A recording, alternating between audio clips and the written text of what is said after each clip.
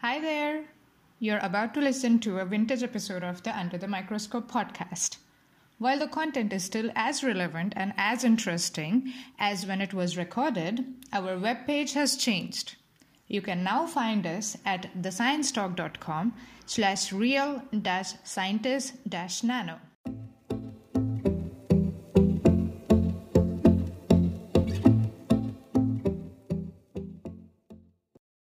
Welcome to Under the Microscope.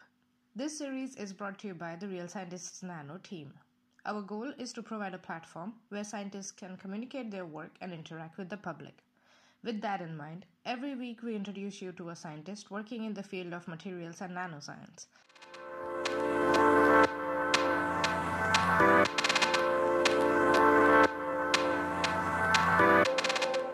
Hello everyone. Today we have with us Craig Bunt, who is an associate professor at Lincoln University in New Zealand. Hi Craig, how are you doing? Hello. Good, thank you. Hope you're well. I'm well. I'm looking forward to speaking with you. Let's start with understanding your scientific journey so far. So how did you end up in your current research field? If we go all the way back to when I was 15, I went to a careers night. There was a presentation from a pharmacist. So I was in middle high school. And I thought pharmacy sounded really interesting. So I had pharmacy in mind. I completed my high school with mostly science papers, and so went on to university for pre-pharmacy and completed a pharmacy degree. But partway through my pharmacy degree, I had a series of summer studentships, summer research positions that piqued my interest more in pharmaceutics than the pharmacy profession, the healthcare profession. So instead of becoming a registered pharmacist, I stayed on at university and went into a PhD and did my PhD in pharmaceutics, looking at microencapsulation for vaccines. New Zealand, a small country with not a particularly large pharmaceutical industry, certainly not a large pharmaceutical research industry. At that time, 4 million people. But the joke is 60 million sheep. It's actually less than that, but we have a very large veterinary pharmaceutical industry. So when I finished my PhD, I went and worked for a veterinary pharmaceutical company on controlled release inserts for estrus control, estrus synchrony. So timing when an animal can be inseminated or would breed, or for out of season breeding. So it's used as a farm management tool. And I fell on my feet there. It was a company that was reformulating its product for the US market. So I was on the team doing that. We patented what we were doing. So from a pure research PhD into industry, taking something to the US market, patenting. We were the first New Zealand company to achieve US FDA registration for a pharmaceutical, veterinary or human. This is 15 years ago now. And that was just an amazing 10 years of my life. And an amazing company director who just said to the scientists, you do science. You know, he followed the hard trained, capable people and let them do their job. Don't tell them how to do their job, and it was wonderful. The nature of business is that things change. So the research company became less active as its technologies were licensed off to large companies, Pfizer, Pharmacea, and the likes. So I moved on to academia, taught pharmaceutics at Auckland University, because up until that point, out of my PhD, I'd only ever worked for a small company, a team of 4 or 5 around, a few student interns and things like that, and I thought, let's get some experience in a large institute. And so New Zealand's large institutes are either retail, construction, or universities. And I was there for 2 years. That was amazing. I arrived in January and started teaching in February, the least favored course by pharmacy students, which was pharmaceutics, ironically. but most pharmacists aren't pharmaceutical scientists. So, but I brought in a lot of my industry knowledge and experience and hopefully some of the excitement. And so I turned the course around from the least preferred to one with no issues. Well, that's all you could hope for. But it was an amazing 2 years there. Then an opportunity came up to join a government research institute, and back to doing some sort of research associated with what I'd done a bit of my PhD on, and microencapsulation of bacteria for vaccines. But the job with the Government Research Institute was taking bacteria and formulating them for green agri-chemicals. So bacteria to control plant pests, bacteria to control pest insects and things like that. So alternatives to agri-chemicals. I was there for 4 years leading a team do that. And then another opportunity came up to go to academia. Literally across the road from where I was to go to Lincoln University. It was, I remember at the time, $52 more a year. So I had a price evidently that would convince me to move, $1 a week. So I just remember it as quite ironic that I was going from one job to the other across the road, and I was gaining $1 a week. And I use that to illustrate that you shouldn't always be changing jobs just to chase the money.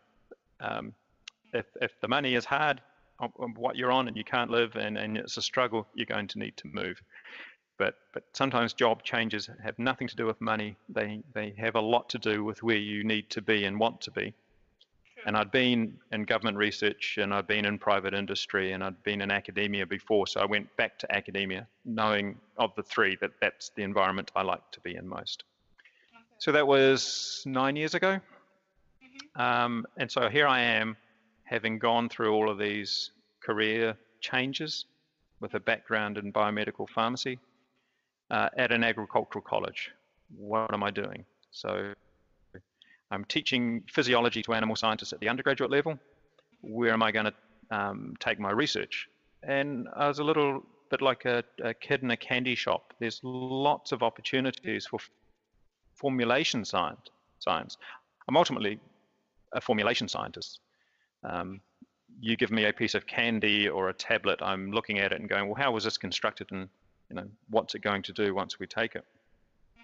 So whether I'm formulating a tablet or a fertilizer granule or hand sanitizer in our current environment, or a spray-on gel to control a pest on a plant, the formulation science is all the same, which is why my research now seems so varied, from 3D printing to nanofibers for ocular drug delivery for fertilizer, which does not sound all that exciting.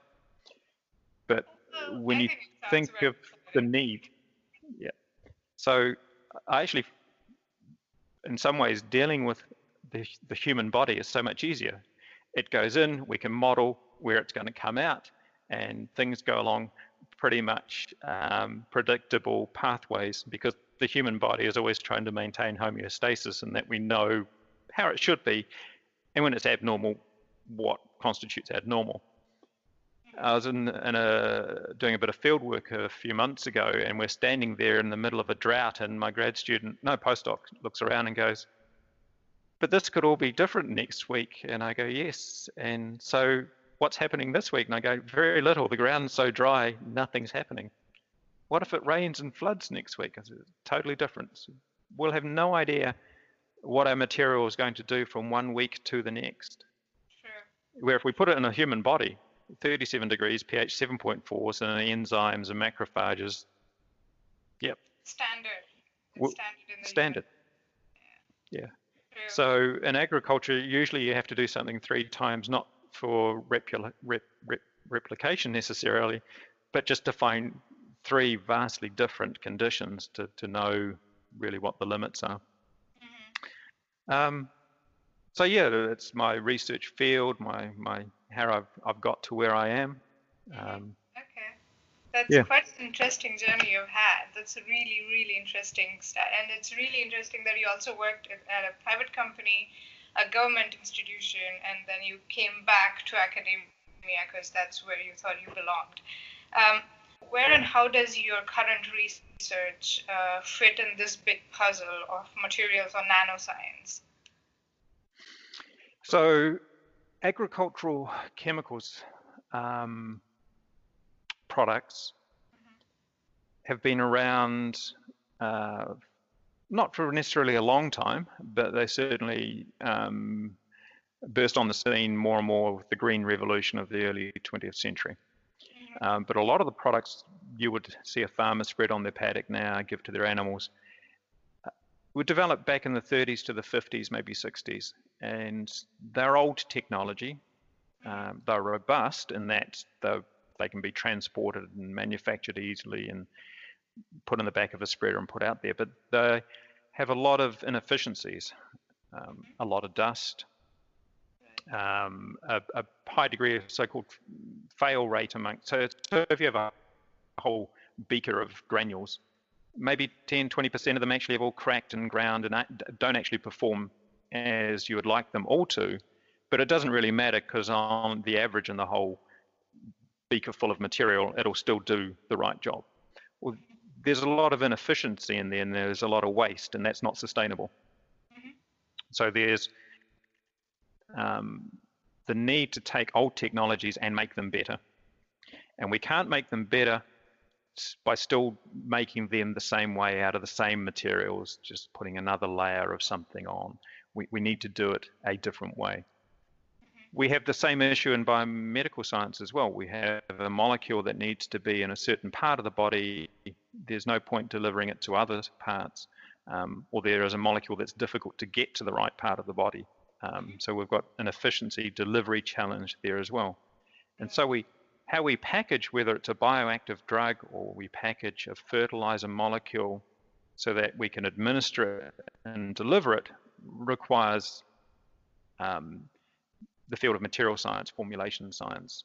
So taking a pile of active and transforming that into something that can be used and do its task. So it's the chemical engineering of that and the material science of being able to select new ways to do that, because the old ways, a lot of them are exhausted.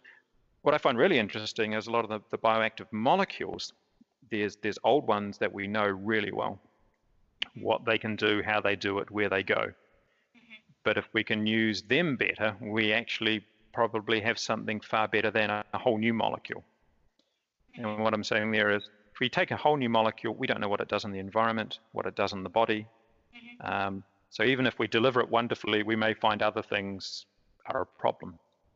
If we take an old molecule that we know it has limits because it washes away too fast or doesn't dissolve fast enough or whatever reason, but then make that hang around long or go quicker, then we still know what the downstream consequences are, or we can manage them and accept them. So material science, formulation science also enables you to develop or extend the capabilities of a molecule, extend its product portfolio. The story I often remember is Pfizer's very first blockbuster wasn't a new drug. It was taking an old, well-established drug that you used to have to give 4 times a day and putting that in a tablet where you only had to give it once a day. And that's convenient, but also at the same time, they found that it had other health benefits.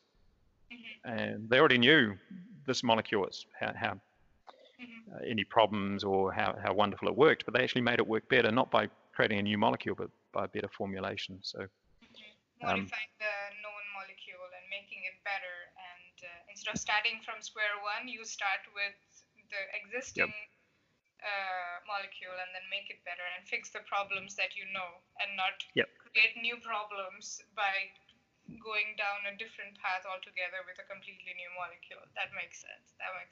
And it's also cool that the material sciences, the material is what that's the commonality, be it agriculture, be it biomedical or pharmaceutical sciences.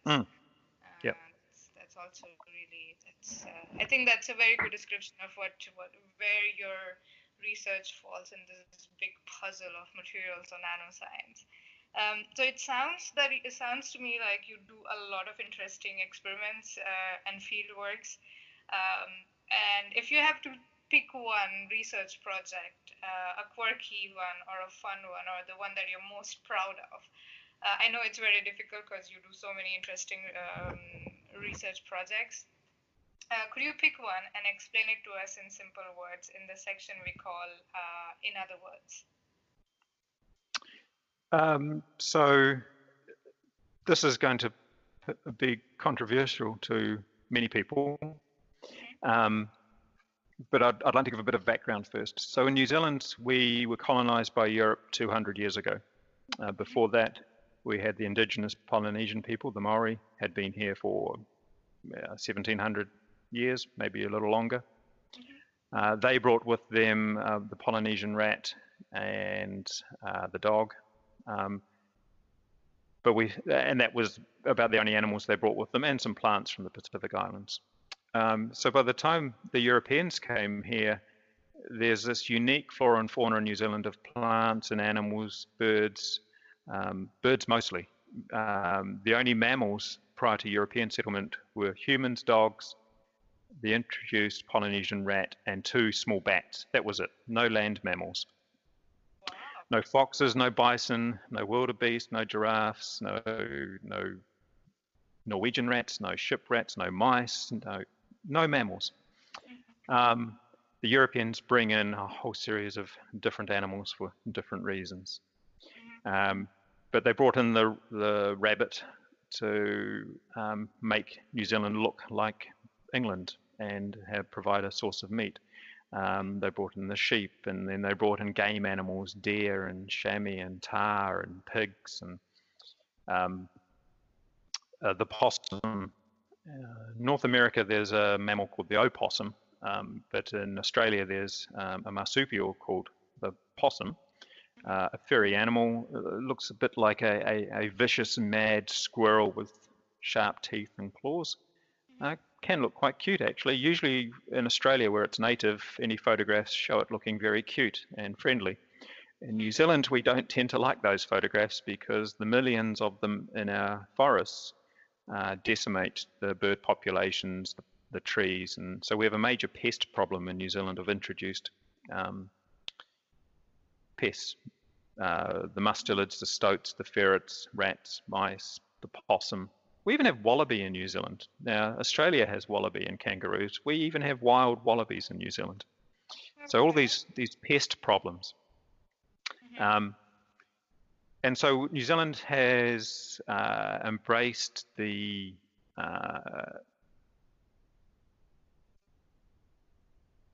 to be predator-free by 2050, to remove these predators we have introduced and are damaging our ecosystems by 2050. And that will be done through a whole range of activities, by fencing off large areas of land and taking the pests out, eradicating them, by hunting, by trapping, and by poisoning, letting native species regroup, repopulate, and then move out across the country and remove these pests. And so New Zealand uses a controversial mammal control toxin called 1080. We're one of the world's largest users of 1080 for controlling mammalian pests. And there is always a need for alternatives to things like 1080. 1080 has a lot of really good characteristics in terms of speed of kill. That's controversial, but in terms of environmental residue, it's non-existent. It's quite more specific towards mammals than birds. The animals we're trying to protect are birds, and so we have this unique situation in New Zealand. We don't really have native land mammals to protect from 1080. And the few examples we do have, the bat, we can keep the 1080 away from them quite easily by making a bait that they wouldn't go near. So there's also our use of toxins, but there's also exploring new toxins, more environmentally friendly, more humane, more sustainable. And so some years ago, I was having a conversation with a company looking at trying to develop a new toxin for pig and possum control. And they were looking at a compound called sodium nitrate, and that's the preservative you'll find in processed meat sometimes. A small amount is a preservative, a large amount is a toxin. Now that's the case with any chemical, salt, water, sugar. Small amount versus large amount. What's the definition of a toxin? Enough of it will kill you. So sodium nitrate, it kills by basically sending the body to sleep. It doesn't hang around in the environment. Nitrates are there anyway. Nitrates are produced by plants. Has an antidote though, if there's accidental poisoning. There's an antidote available for that. But it's incredibly bitter. So how do you get a pest animal to eat it? And so the company was looking at coating the granules of this poison with a material to taste mask, and they weren't having very much success. They knew they were getting some benefit, but not as much as they needed. Animals could still taste this and then move away from the bait, the toxin. So I just talking with them, and they said, what could be happening? I said, well, they described their coating process, and I said, well, maybe you're getting cracks in the coating. Oh, how would we know that? I said, we'll look at it under an SEM. Okay, and then they say, well, if we find cracks, how would we fix it? And I said, well, maybe you need a plasticizer, something to help the coating material flow over the granule and form a better, more intact coating, one that sort of stretches over rather than just lies on there, so that if it can stretch and flow over, it won't have cracks. Okay, what sort of plasticizers would be? And I just, off the top of my head, listed off 3 or 4. Or how much would we put in? So I just gave them a ballpark figure of 1% by weight. Okay, and the company director's writing down these details, and I just thought it was a conversation. Once I start talking, getting me to shut up is impossible. And then 2 weeks later, the director contacted me and says, oh, we have some samples now. Can you test them? And I'm, what? And, oh, we've made these samples with this formulation you described. And I'm thinking, oh, gosh, I hope I'm right. So, were you? Yes. One of the plasticizers and the concentration produced a coating without cracks. Wonderful. And so, yeah. And so that formulation then went into registration trials, and so it's now used in Australia to control feral pigs. It's registered in New Zealand but not used. Okay. Now this is interesting. The reason it's not used is not because it's unsuitable or anything like that, is that we have existing control programs. We understand the science of really well how to use it, how to use them. And so if you introduce a new compound, even though it may in trials work effectively, you don't know exactly how you're going to use it out in the wild, convincing these wild populations of animals to engage with it. So we're still sticking with the science of the known products, but it's registered for essentially in an emergency. New Zealand's foot and mouth free. We don't have that here. And so if it was to come into the country, how would we control it? Now we control it in farms where there's sheep and cattle, but the worry would be feral populations of pigs. How would we control it there? We can't hunt them all. New Zealand's too big with rugged mountains and deep bush. So the product is registered in New Zealand in the anticipation that, well, what if we needed to control the feral population really quickly? It'd be hugely expensive, but we could use it that way. And it's also going through US registration as well. So it's being trialed by the USDA and various sites in the US. And so it's not actually outstanding science, but I like that project because we had the right people talking at the right time for the right situation, this need that needs to be met, and a simple solution. And then seeing where that solution ends up in terms of products and trials and providing more options. So that's the one I'm most proud of. I can understand why you're most proud of it, because also the turnaround time of 2 weeks, almost 2 weeks, at least for the first trial, that's also like, wow, that's incredible. I can completely understand why you picked this and gave a disclaimer at the beginning that the situation is different in New Zealand. It might not be the same in other countries, so the giving context is often very important. This is very, very good. Craig, let's move a bit to your other parts of your work, which is teaching. Do you teach courses? And if you do, which one would you like to mention? Which ones would you like to mention? Yep. So I teach some undergraduate classes. I'm the examiner for one of the courses. I'm the lead teacher for a first year foundation paper in animal science. Oh, sorry, in agricultural science. And the paper I teach is animal science. It's essentially mammalian physiology. And then I teach a little bit into some third year and fourth year courses around lactation and endocrinology and rumen, cow stomach physiology. I'd like to talk mostly about the animal science first year teaching. And I find that most exciting and most frustrating. Why?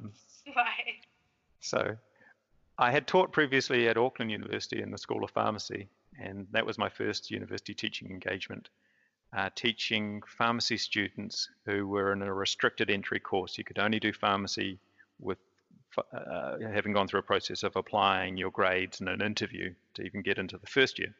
So 100 places per year, 4-year program. I was mostly teaching third and fourth year pharmacy students, professionals, already professional people who had to highly achieve to get to the course. So, I would get back to my office after a lecture and there'd already be a queue of more questions on my lecture and stuff like that. And then I went to an agricultural college where it's a general entry course, first year students, and I described the class as divided into 3. There's a group of students who just need me to point them in the direction, and they will go and they will achieve and apply themselves and study and do far better than I ever did as an undergraduate. Then there's a group where we'll get there together. We'll work on it. We'll keep talking about it. We'll learn together and pass the course. Right. Then there's a group who I say are just there for the lifestyle.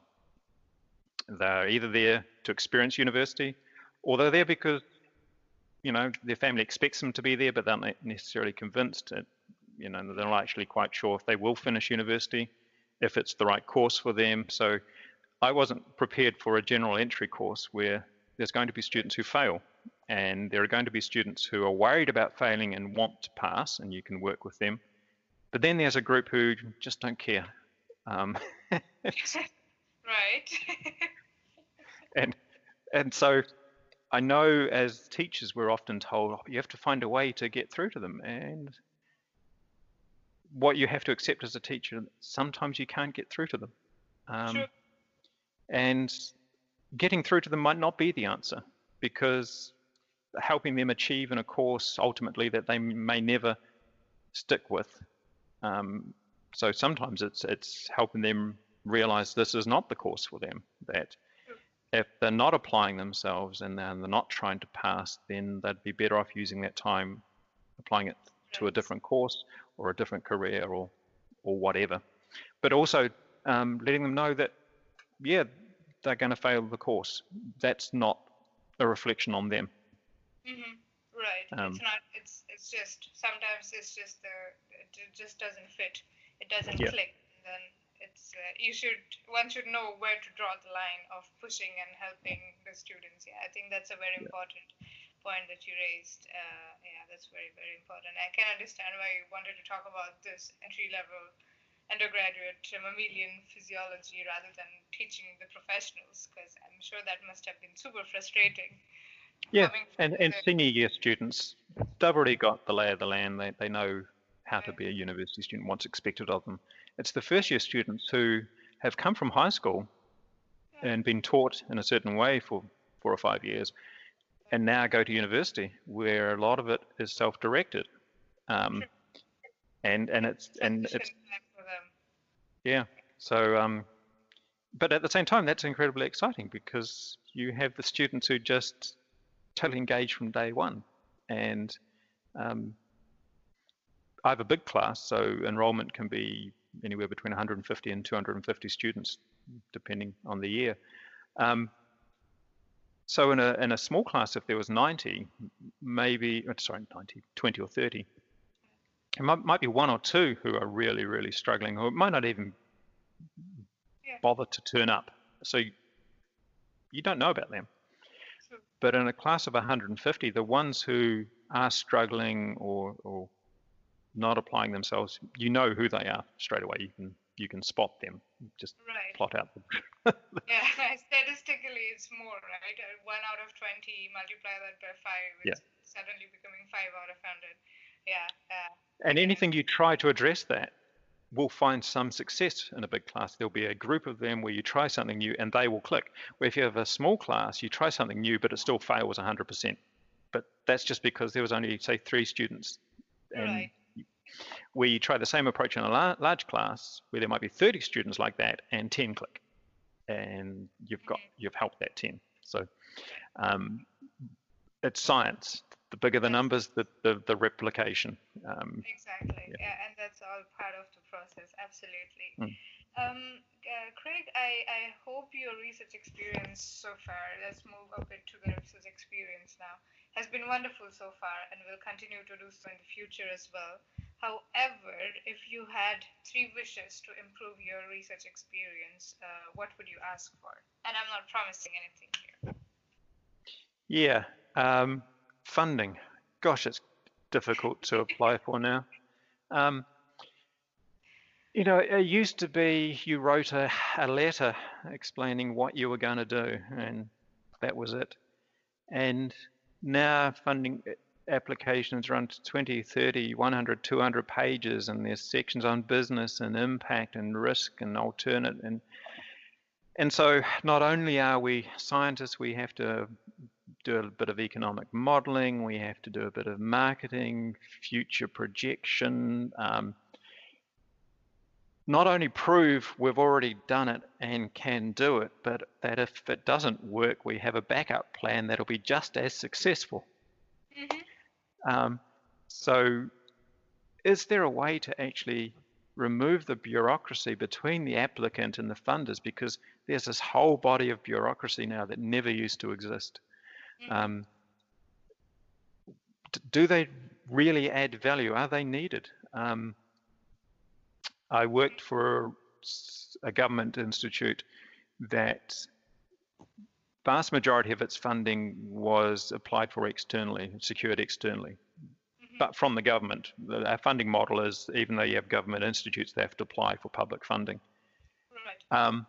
And that was this process of having to apply and the bureaucracy and the big applications was frustrating to the scientists.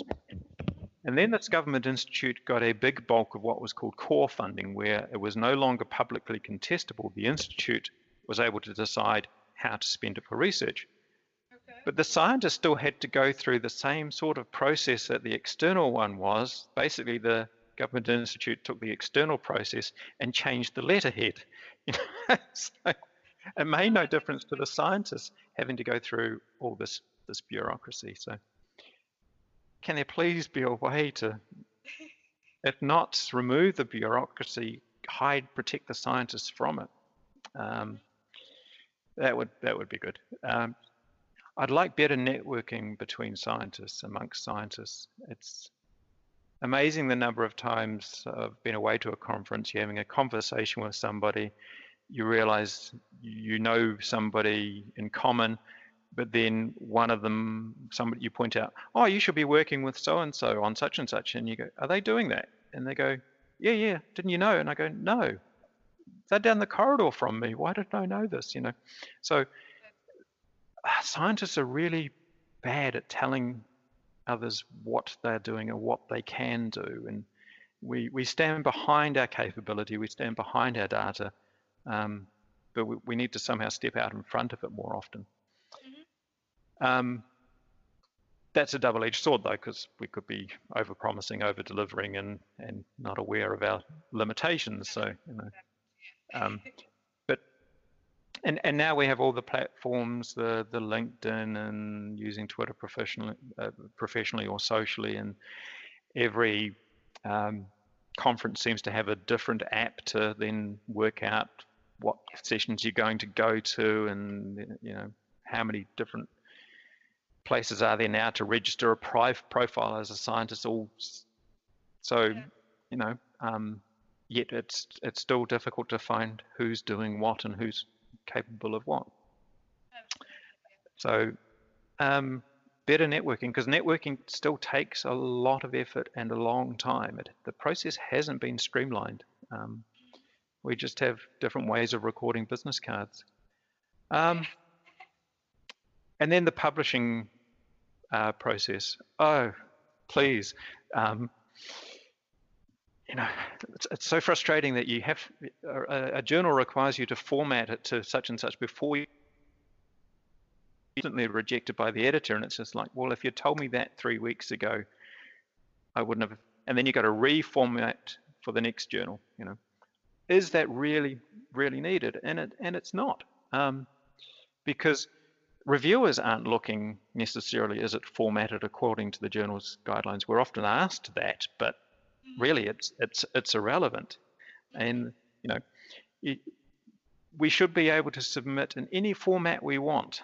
And if we do a bad job, it should be on us. If we've submitted something that can't be read, its structure is a nightmare, the referencing is, and it's instantly rejected because of that. Well, that's fine. I should put the effort into presenting it in a way that is readable, but not to fit the journal requirements. Yes, it's rejected. Then I can just submit to the next one. I could submit to the next one and the next one. So I know amongst scientists that's right under the frustration of reviewer too. It's having to reformat for another journal. I'd wish the need to format to go away. And I'm tied up with that. I'm not entirely convinced the pay thousands of dollars for open access is a better model than the paywall, because you've just moved the wall and created a barrier for many scientists against open access publishing. So the institutes who could pay to get behind the paywalls, the institutes who can pay for open access, still get their information out there one way or the other. The institutes who couldn't pay to get behind the paywall can no more pay for open access. So their results, their work is still hidden somewhere. So I'm not convinced that the open access pay model at the moment is the right one. So these are your three. So I've a wish there, then not for a solution, but I've a wish there that a bit more effort was being put in, that the pay for open access is going to free up science. It's not. It's still going to lock away a lot of science, particularly. You may have a project with a student who's got some great work you want to publish, but it has to go behind a paywall, because where are you going to find the extra few thousand for open access? Not every researcher has access to that money, nor should they need to. We have to add another budget line in our funding application, which just means something else has to be reduced. In the funding proposal. Yeah, 102 pages instead of 100 pages now for the funding. Yeah, absolutely. Yeah, all three of your wishes are absolutely fair, and I wish I could change that. I wish I could just do it with a snap of my fingers. But I would like to believe that we as a community, a scientific community, we're working towards achieving that. And going towards more fairer, less amount of bureaucracy and different structures of funding.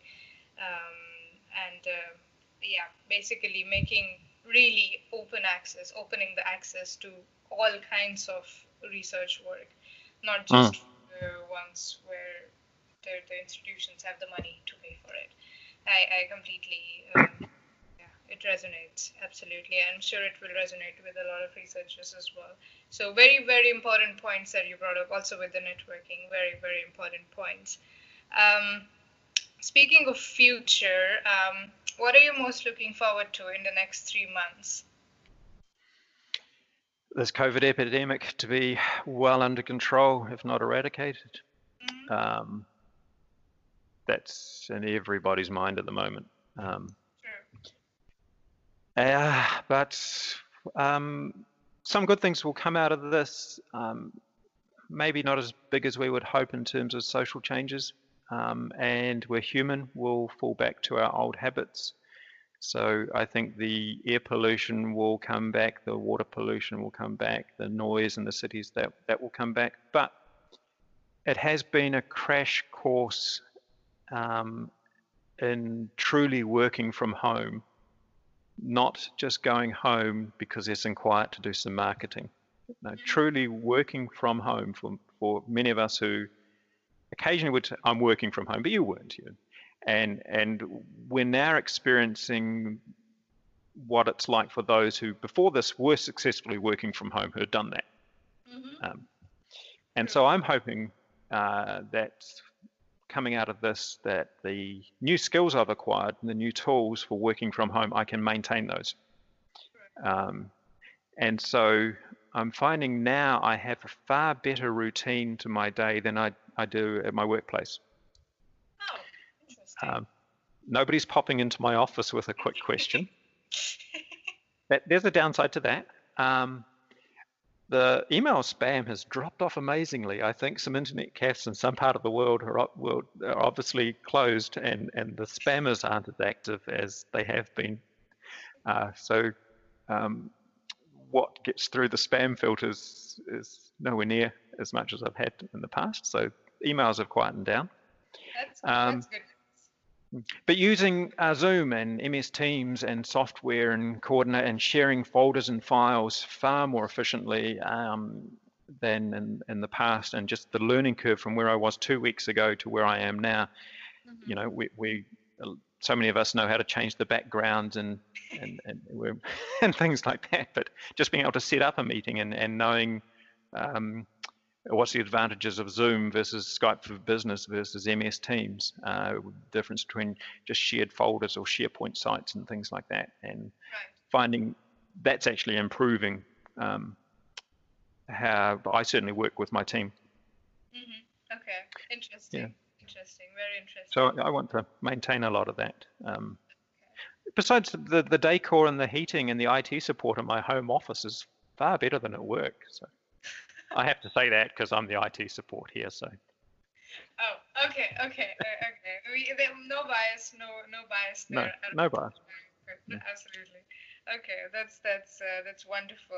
And before we let you go, Craig, what we want to understand from you is what are the big challenges faced by the field of materials or nanoscience, or the big questions that the scientific community is working towards solving, other than the vaccine for COVID-19? Yes. One of the biggest challenges, I think, outside of the laboratory for nanomaterials is their true environmental fate. It's not just that is this chemical used to make a nanofiber present in the environment. It's where is it actually going? It might be stuck on a granule, but then gets engulfed by some microbe and partially enzymatically degraded, and then bits of it go elsewhere. And we can track the chemicals, but we can't necessarily track what they've gone through. Right. And we know that if we look at a paddock, most of the biomass is under the grass. There might even be cows there, but under the grass, there's the worms and the other invertebrates and microbes, and the diversity there is just like staggering. If you physically put it on a scale, what's under the ground is enormous compared to what's above the ground.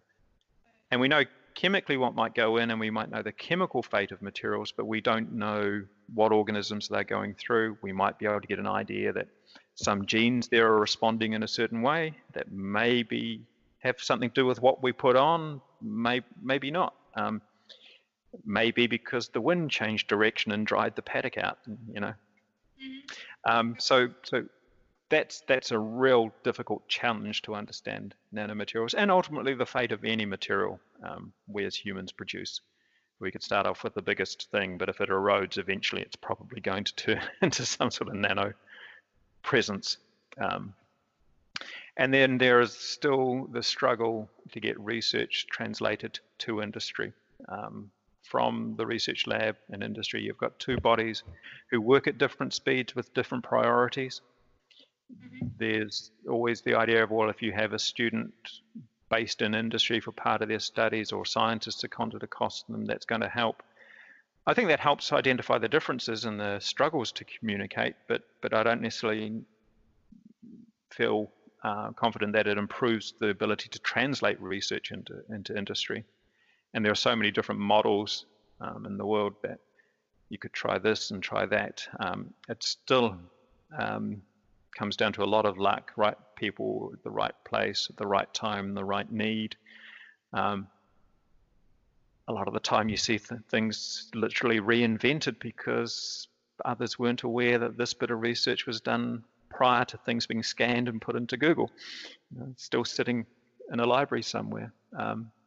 So there's still that struggle as well, and that's an inefficiency in the way we as humans spend our money to do research and then make the research of use.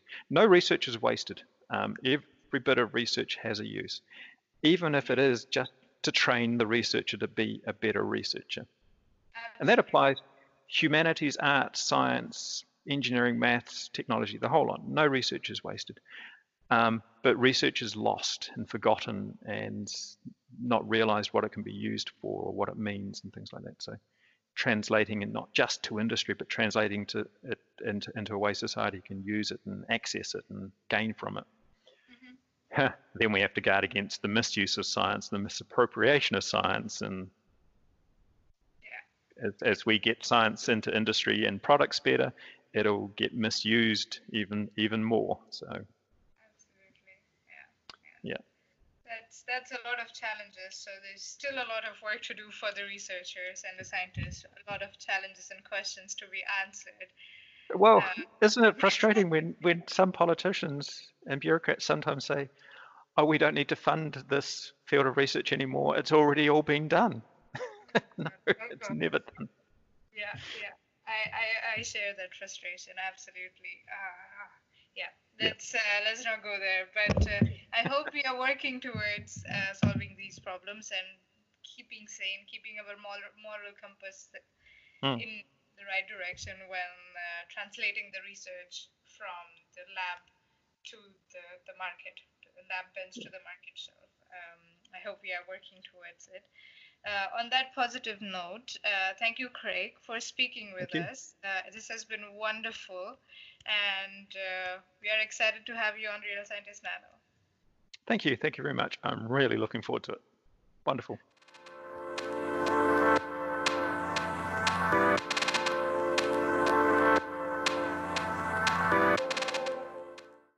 Thank you for listening. To know more about us, please visit our website, realscientistsnano.org, and follow us on Twitter at realsci_nano.